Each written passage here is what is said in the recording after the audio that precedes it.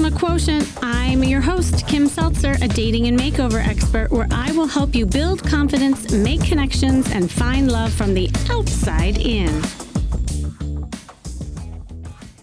I don't know if any of you even know this, because this was kind of like another life. Well, besides being a therapist, that was the life even before this. I did matchmaking for many, many years. And it was really fun. And I have to say, it was an interesting way to learn about what makes people tick in terms of dating and relationships. And one of the things that I got trained in is to look at compatibility. And so this particular company that I worked for would have clients fill out a form, and they would check off their likes and their dislikes and their hobbies and their demographics. And then, you know, to the best of our knowledge, we would kind of compare and contrast different clients and match them up based on their compatibility. Well, there was this one particular client, I'll never forget this. I really, you know, after doing it for a while, sometimes it would work, sometimes it would not. But there was these two people that I had in mind that, I mean, literally matched up in every aspect imaginable. They, you know, I think they both lived in the same town. They both were into fitness. They had similar interests. They had even, like, I think the similarities on personal views and what a relationship should look like and feel like, even down to their political and philosophical views. So I was so excited to match them. And I thought this was a slam dunk. And I thought I was going to be like one and done. And so they went out on their date, and I always used to do feedback afterwards, and I would talk to each of the parties. So I talked to him first, and he's like, you know, nice girl, but just not attracted to her. And then I talked to her, and she said, yeah, nice guy, but not attracted to him. And I was astounded. I said, how can two people be so alike yet not be attracted to one another?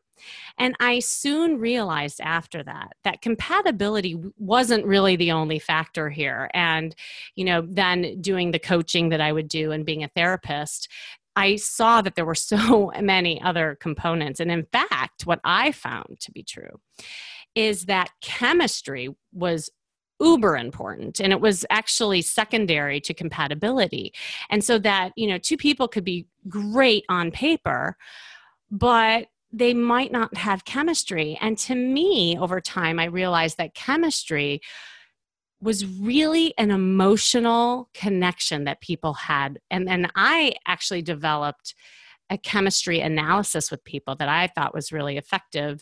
And so then I was able to look at many components in helping people, because the truth of the matter is somebody could be compatible, somebody could even have chemistry, but they may not have the dating skills. So really the most successful people that I matched ended up, you know, either coaching with me and had all the components, you know, there. So I really wanted to have a great discussion about compatibility, and who better to talk to about this stuff than the CEO of eHarmony, Grant Langston. Now, he has been at eHarmony since the beginning. I didn't actually even realize this, Grant. He's been there since 2000, and he did like every aspect you can imagine. Like, you've done it.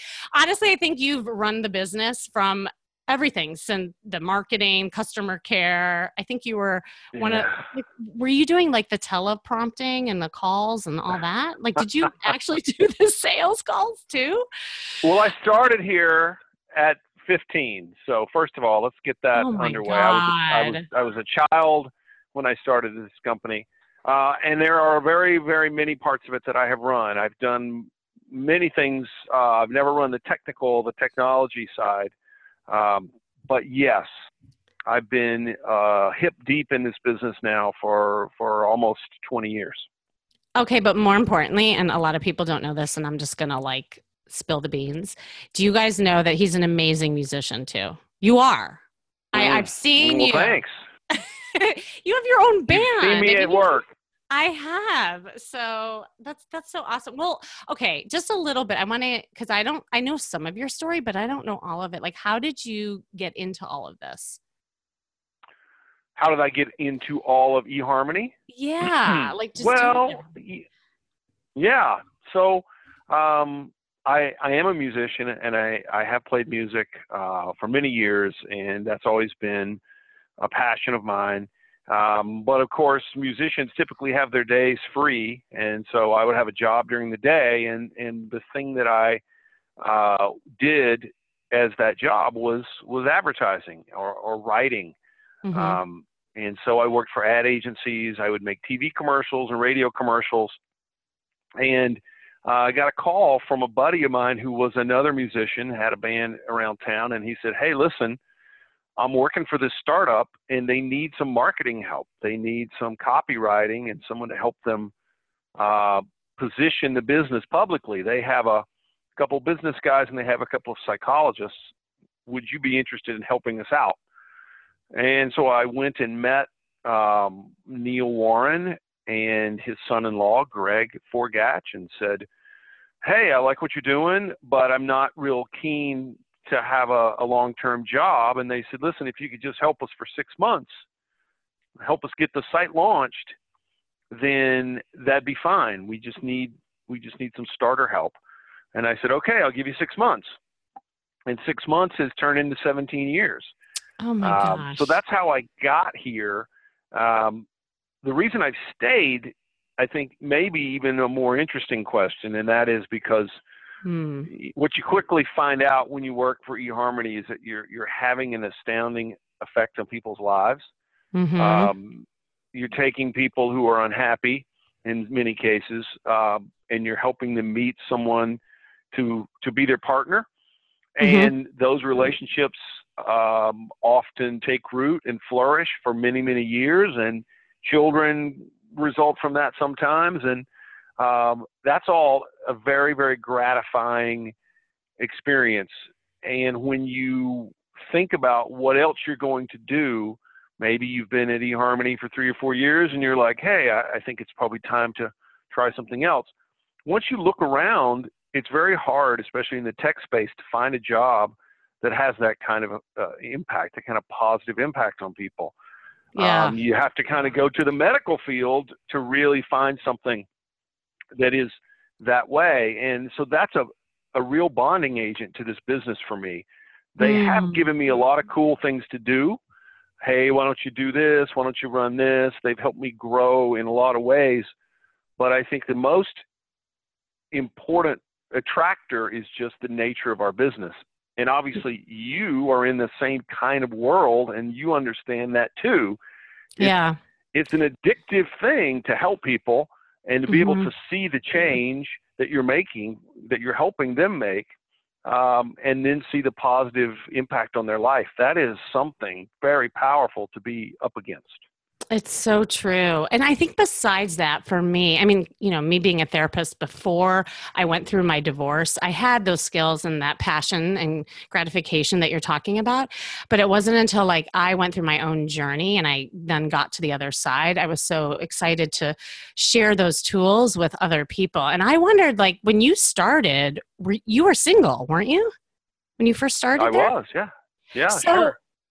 Did you use any of the things and tools that you learned along the way to get your own match? Well, you can't help it, really. I mean, the philosophy of this business is one that is fascinating. We did not let employees use eHarmony because in the early days there was a lot of capacity for us to get in the back end and make matches for ourselves. And so it was just a policy, hey, it'll be a lot simpler if we don't let employees use the service. But I was writing articles about relationships and dating and sharing eHarmony's perspective on those things. And you just can't help but learn what are the best ways to find a mate, what are the best ways to assess a possible partner. And you better bet that I put that stuff into practice. Okay, you have to My share. wife, well, what's there's a million of these things. Just one thing that you remember. Yeah, one thing. Here's one thing. And of course, a lot of this stuff seems obvious in retrospect, but here's a good one. You've got to you've got to experience a person in as many different life situations as possible to really know them. And so what tends to happen is we go on a date with someone and it's awesome. And we think, wow, this person's fabulous. We go on another date and it's awesome, and another date and it's awesome. And that's our sample of them when they're dressed up, looking sexy, putting their best foot forward on a date. And if we're not careful, we can get 5, 6, 12 months into a relationship seeing a person in a relatively narrow set of circumstances. It's their time off from work. They're trying hard to be appealing. And you don't really know who they are with that kind of narrow sample. And so I learned early on, you've got to see them when they're frustrated. You've got to see them when they're joyous. You've got to see them when they're sad. You've got to see them when they've been crushed by something at work. With no makeup. With no makeup. See them when they're drunk. What are they like when they've had a couple of cocktails? You've got to see them on a hike. You've got to travel with them. And that lesson, so this is a little bit of maybe TMI, but I had been dating my wife for a couple of months. I was going to go to Amsterdam with some buddies. And one by one, they all said, oh, I can't make it. They canceled. And here I was with this time set aside to go to Europe, and all my friends were not going to go. I'd been dating this woman for a couple months, and I just thought, you know what? Let's see her in this circumstance. I called her. I said, listen, we've not been dating long, but I'm going to go to Paris. And if you can get there under your own power, then I'd be happy to treat for the rest of the trip. And she was like, whoa, give me 5 minutes. Oh my God. And now I know that she called her friends. Oh my God, this man wants to take me to Paris. What should I say? And they were like, go, go, go. And so we did.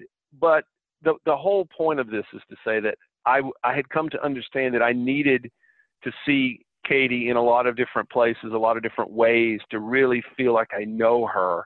Yeah. And that was a situation where I said, you know what, I'll take advantage of this thing, my friend's bailing on me, and I'll use this as an opportunity to see this woman on a trip. And we're going to learn a lot about each other, how we travel together, what it's like to be around her for, many, many hours in a row. And that's one example of a piece of information that I learned I did not know and has been a real game changer. And I share that advice with a lot of people. That's awesome. I know we're always our own best teachers from our own experience, I find, because we really, come from that authentic place because it worked for us, that, we can give that advice to others. But that's an awesome tip. And that's so true. Like I know a lot of clients who will say, oh my God, I'm so in love. And they'll go on like 1 or 2 dates and it's the same date over and over again, like Groundhog's Day. And then they go on a hike or something after just going out to dinner the whole time. And they're like, oh, we had nothing to talk about because we didn't have drinks, or whatever it is. So that's a good. I mean, that happens a lot. That happens a lot with long distance couples. They live in 2 different cities, and every time they get together, it's like a fantasy honeymoon. And they do that for 4 months, and they're like, we are perfect together. Like, listen, you don't know anything about what it's like to live day in and day out in life with this person. Every time you're together, it's just a passion holiday. So you can't judge this as a relationship yet. It's so true. I call it the honeymoon effect, actually. I totally define that but here's the thing. Sometimes people are in a place in their life where the honeymoon relationships totally work for them. Like if you're coming out of a divorce, you don't want anything too serious. Maybe that's just what the doctor ordered. But it's like you have to be really clear about where you are and what you want in a relationship, and assess if that's the right thing for you. So, because it's so true. Like you don't see that person getting angry and having like the conflicts that they have throughout the day. It's just always so great when you see each other. It's true, but just be aware of this fact, right? I mean, something's happening in your brain. Okay, so let's say that you approach a relationship, we'll call it, or a new person, and you're like, this is just fun time for me. Mm-hmm. I'm coming off a divorce, and this is just fun time, and I don't have any expectations, and I don't need to see this person in a lot of different ways because this is just like a very casual hookup for me. Mm-hmm. So let's say that that's your approach. Yep. Your brain may not be in on that plan. And what happens Mm-hmm. is you Good start point. seeing this person over and over, and you're sexually bonded to them, and your brain starts to fall in love with this person. And your plans may be hard to hold on to when your body starts telling you this is amazing, this is the guy. So even if you really only want a casual relationship, understand that playing house, so to speak, triggers certain things in people, and that's stuff that it's very hard to control. Sometimes people ask me about, hey, this is a guy I used to date 10 years ago. Mm-hmm. He's going to be in town, and I was going to go have lunch with him, and my boyfriend is not very excited about that. What should I do? And I always say, listen, you got to be careful because you're not in control of that stuff. You may think you are. You're going to see this old lover, and you think you're going to have it all locked down. But these are things that have a lot of power over us, and we're not always in control of the situation. So just something to bear in mind. No, that's a good point. Well, and I know that you and eHarmony have done a lot of like research-based assessments and things that really do work. And that's what I wanted to hear about, because you spoke at my conference, which was just amazing. Like you blew everybody away at my Makeover Blueprint last year, and you had this whole kind of and it really got people thinking. And I was wondering if you just share a little bit about compatibility from where you guys stand, because it's more like research and scientifically based than just we coaches or therapists just throwing things out there. Yeah, well, we have done a lot of research projects, and I think the ways that they work is pretty interesting. So the most basic piece of research that the company's founded on was a study where we took thousands of couples and we gave them a very recognized assessment of happiness, each person. And when you do that with 2,000 couples, what you end up with is a group of people that are very happy together, a group that are sort of happy, a group that's sort of unhappy, and a group that's very unhappy. So we threw the two middle groups out, and we started looking at the two remaining groups, the very happy and the very unhappy. And we said, okay, what do these couples have that's different about them? Why are these people happy and why are these people not happy? And what we saw was that there were about 30 traits that the happy people were similar in, and the unhappy people were not similar in. And obviously the degree varied, and not everyone shared all the same traits, but there were about 30 things, 29 things that if you and your partner are similar in, they make the relationship ride easier from day to day. And that's not to say that you need every single thing lined up just the right way, because of course you can have a relationship with someone where you have some pretty fundamental differences. Right. But what tends to happen is if you have too many areas where you're different, that creates a lot of compromise in the relationship. Day-to-day compromise. And that is a form of friction that just rubs in and day out. And what can happen is over the years, that friction starts to wear the two people out. And in year 6 or 7 or 8 or 10, they just look at each other and they're like, I can't do this anymore. They don't even know why they're so agitated sometimes. But that makes total sense. It's that constant compromise. Now, we're talking about very fundamental things. And, my sister-in-law said to me once, I think this is crazy because your brother and I are very different in a lot of ways, and we don't have a lot of friction in our relationship. And I said, okay, well, what are the ways you're different? she said, well, he likes, action movies, and I like romantic comedies, and he likes Italian food, and I think it's silly to go to a restaurant to make that food. And I, she laid out for me a bunch of very superficial differences. And that's a common misunderstanding of what eHarmony is trying to say. Those differences don't make any difference, frankly, in whether a relationship is happy or not.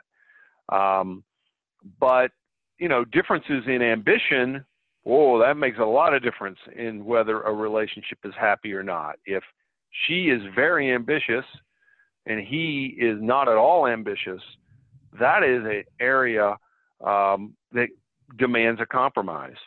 And sure, if that's the only thing that isn't working for you, you sort that out and you may be okay. But that, in addition to other things, can start to make a relationship seem like a real tough slog. And in this day and age, when there's a lot of options, people just won't be miserable for years and years. Someone's going to pull the ripcord and say, I got to get out of this thing. Wow. So ambition was one of the biggest ones. What was another one? Just out of curiosity. There's I think sociability is another good one. Yeah.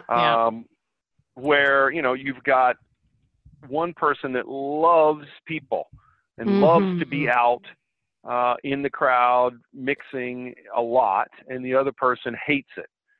It's a common difference. A lot of men are kind of loners, and a lot of women are more social. So, that alone isn't going to wreck a relationship. But if it's one of many, it's a big deal. Emotional energy is another one. How emotional your temper is. Are you a person that has a lot of energy in your temperament? Are you really passionate? I've dated women that grew up in families where they yelled at each other all the time. And she felt like yelling was a very fine way to express herself. She never felt that the relationship was at risk because she was yelling at me. Because that's, in her home, her parents loved each other and they stayed together, but they yelled at each other all the time. And then 5 minutes later, they were making up. In my home, we didn't yell at each other, right? We talked like this. Here's what I think. I think this, and you clearly don't agree with me. And so that's the culture I was raised in, and that's how I resolve conflict. And if we're not synced up in that way, it's very hard to change that at 45 years old. So that's another area where you've got to sort out how similar you are, or at least how different you are, and if you can live with the differences. That's really interesting. So there's a few. Yeah. The last thing you said, and it made me think, just putting my therapist hat on for a second, it's something that I don't think a lot of people think about, that emotional energy that you brought up, because I think sometimes too, we're attracted to even the things that weren't necessarily good for us. Because I know, like working with clients, when I take a history that there was a lot of maybe verbal or emotional abuse, and who do they pick? Lo and behold, but another verbally and emotionally abusive person. And, we are constantly, I think, attracted to something that is familiar with us, good, bad, or indifferent, right? So even though, like to your point, it may not be compatible, it's something that's familiar. And that's where I think people get tripped up. Like, I think that's where sometimes relationships fall short, and they don't understand like why they can't meet the good guys or can't meet the good girls, because they keep getting pulled back to that thing that they know, and they're trying to like replay that old tape and make sense of it. So that's absolutely interesting. Well, all of this is assuming a certain amount of emotional health, right? Yeah. Good point. And I will tell you that some of very early versions of eHarmony tried to do some basic assessments of emotional health. Right? Does someone have a personality disorder? And in the very early days, we would try not to serve that person because we didn't feel like we could do a very good job of matching people who come to this with a lot of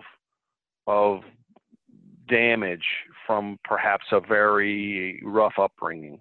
You know, we've tempered that through the years, and we don't really do it as much anymore. But, you know, some of our initial concerns were, well, if you are, as you just described, if you were searching for something not because, if you're searching for something because it's a pattern from your childhood that is toxic for you, but you just are compelled to search for it, that throws off some of this stuff.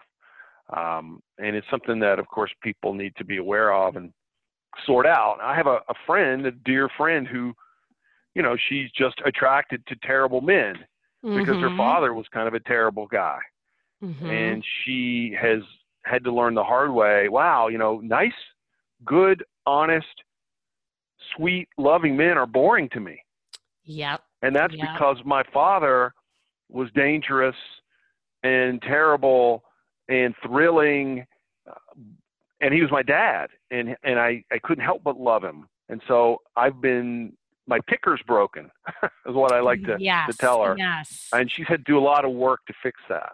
Yeah. Well, and you know what part of that is that's how in her brain love got translated, right? So that impact, even though it was negative, she was gravitating towards that with somebody else because that's how she interpreted that feeling of love and attention, even though it wasn't good for her. It just still, that's all that she knew. And it's such a subconscious thing. So, I mean, oh my God, this could be a whole other podcast, I think, because it's an interesting thing. And then I think along those lines, what we're talking about too, the emotional energy and all this emotional health, if you will, that leads to my point that I started with, is that I believe that's where chemistry lives, that I think people get emotionally connected and drawn to somebody, because a lot of times people think chemistry is just physical. Well, I believe there's actually 4 parts to chemistry, but there's emotional, there's intellectual, there's spiritual, and there's physical. So there's, you know, we have all types of, but the emotional, I believe, is such a big pull. And I think if you can get 2 people to really have that with each other, you can overcome even some of the other domains. So what do you think about that? Like in terms of chemistry and like the compatibility, have you guys done any research on that? We have. And if you do reading on it, boy, oh boy, it is it's a rabbit hole. There's so much, I mean, there's so much we don't understand about attraction that it's really amazing. So let's just talk about one thing that everyone thinks they understand, right? Physical attraction. Well, at least I know what that is. No, you don't. No. A lot of the research suggests that much of physical attraction is your body sorting out genetic health, right? I mean, we know that people who are perceived as beautiful are people who have a lot of symmetry in their face, and that is supposedly an indicator of genetic health. I've read a study that shows that women are attracted to the scent of men who have very compatible DNA situations with them for reproduction. You know, all of this is about making new people at some level. Yes. We don't have an interest in that because we're not interested in it. Our bodies don't know that. And all they know how to do is to be attracted based on how healthy will the offspring of me and this person be. There's a whole universe of attraction just in body movement. And, you know, that's one of the reasons that when we show people a picture of a person and we say, can you rate this woman on how attractive you think she is? And then we march the woman in the room and let them talk for 5 minutes. And then we say, now rate her on how attractive she is. The rating always goes up a point or goes up. Because when you're standing next to somebody, your brain is doing a lot of calculation you don't even appreciate. Smell, big part of it. Watching body language, big part of it. Hair, you know, movement. It's all being factored in. And so we all think we know what physical attraction is and that we have a handle on it. Well, I have a type, you know, I like blondes and I like tall. We think we understand that. We have no clue All we can do is really get in a room with somebody and let our brain do what it's been doing for 1,000 years, which is assess and tell us, do I have a physical attraction here? That's really all we can do. And then you've got, of course, and I think you're right, these other areas that are impacting that. Nothing can harm my physical attraction to a woman more than to listen to her for 20 minutes and understand that she's not the kind of person I like. Yeah. All of a sudden, I'm not physically attracted to her anymore, right? Exactly. Okay. I so love what you just said, because it actually kind of highlights the stuff that I teach. Well, you know me, I go out in the field and I do these wing girl, sessions with people, and I teach. Yeah. My whole approach is helping people be more charismatic. And within that, I work on social intelligence, emotional intelligence, and what I call style intelligence. And to your point, like what you just said, people always think they know what they're attracted to, but when I tweak a few things, and some of this, and what I love about charisma and some of these things is that they can be tweaked. You can actually learn to be a different way. Like even with body language, like just tweaking a few things with body language, it can go a long way. There was this guy that I was working with in the field. I love this story. Every time he was talking to an attractive woman, he would take his right arm and he'd put it across his body and hold his left arm. I don't know if you can picture that, but it was like a very almost, infantile stance. And so he looked like he had low confidence every time he would talk to a woman. I saw it once, then I saw it twice, and I saw it 3 times. And I said, we got to talk, Doug. He's like, what's going on? I said, well, do you know that every time you talk to what you deem as a beautiful woman, you do this? And I showed him the stance. He said, oh my God, I had no idea. And what we determined, this is fascinating, is that when he was 5 years old, he had a very dominating mom. And there was something about a woman in her power, and for him, it was just attraction, where he became insecure. He would become that little boy because he would do that when his mom would reprimand him. And there was this association to when he felt insecure. So the minute I told him about it and made him aware of it, then I helped him shift it. And every time now that he started talking to a woman, he stopped doing it. And then the conversation got better. And she started, I could see like better engagement between him and a woman. So it's like, it's very interesting and cool that also like all these components of attraction. So awesome. I think it's awesome that that's true. It also sometimes feels, I've had people say to me, well, look, I don't want to be fake, right? Yeah, you're asking me to do so-and-so. Yeah. I got to be true to myself. When it's like, no, you don't. This is a dance, right? Yeah. This is a dance that's been happening for 1,000 generations. You're trying to be attractive to somebody. And the fact that you like to wear sweatpants and t-shirts has no bearing on this dance. You've got to be appropriate for this. And, if you like to scratch your chin a lot, you can be aware of that. You can just be aware, and that will have a curative effect. I know we've talked about the fact that a lot of women who are business successes bring kind of a male energy to the date that is off-putting, right? I mean, and they don't even think about it. They're just rolling probably from their office into their date, and at work they're in charge. And in a date setting, they can be very masculine in some ways.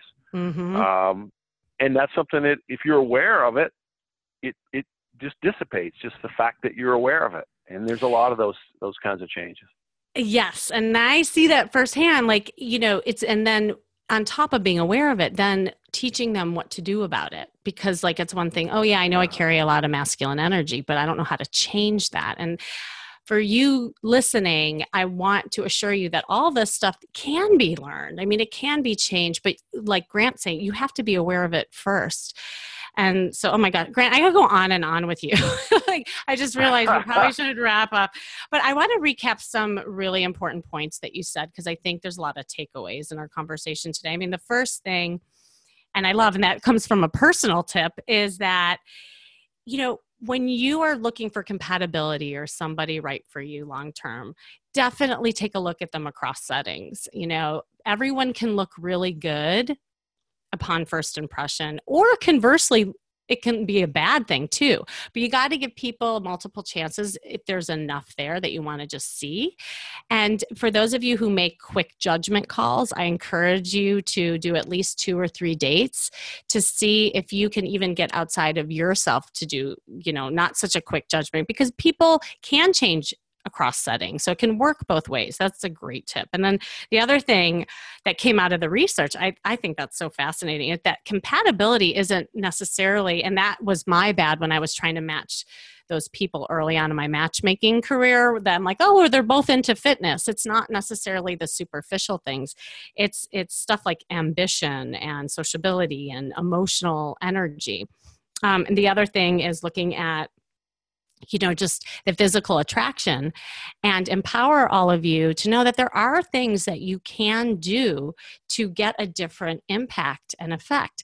But you have to be aware of some of those things. And if you have patterns in who you're attracting in your life, and like what Grant, what you were saying, like, some of the people who have bad patterns, you can't change the people that you're attracting. All you can do is look at you and change things about you so that you get a different result. So anyway, That was super fun, Grant. Thank you for coming on. You have to come on again. Oh, I love it. Anytime you want, Kim. Always here for you. Yay. Well, and I will say Grant is also an awesome friend. And so I've been cherishing our connection, and it's been great over the years. So do you want to just let people know, is there anything that eHarmony has going on that you wanted to, shout out about? There's always a zillion things. Yeah.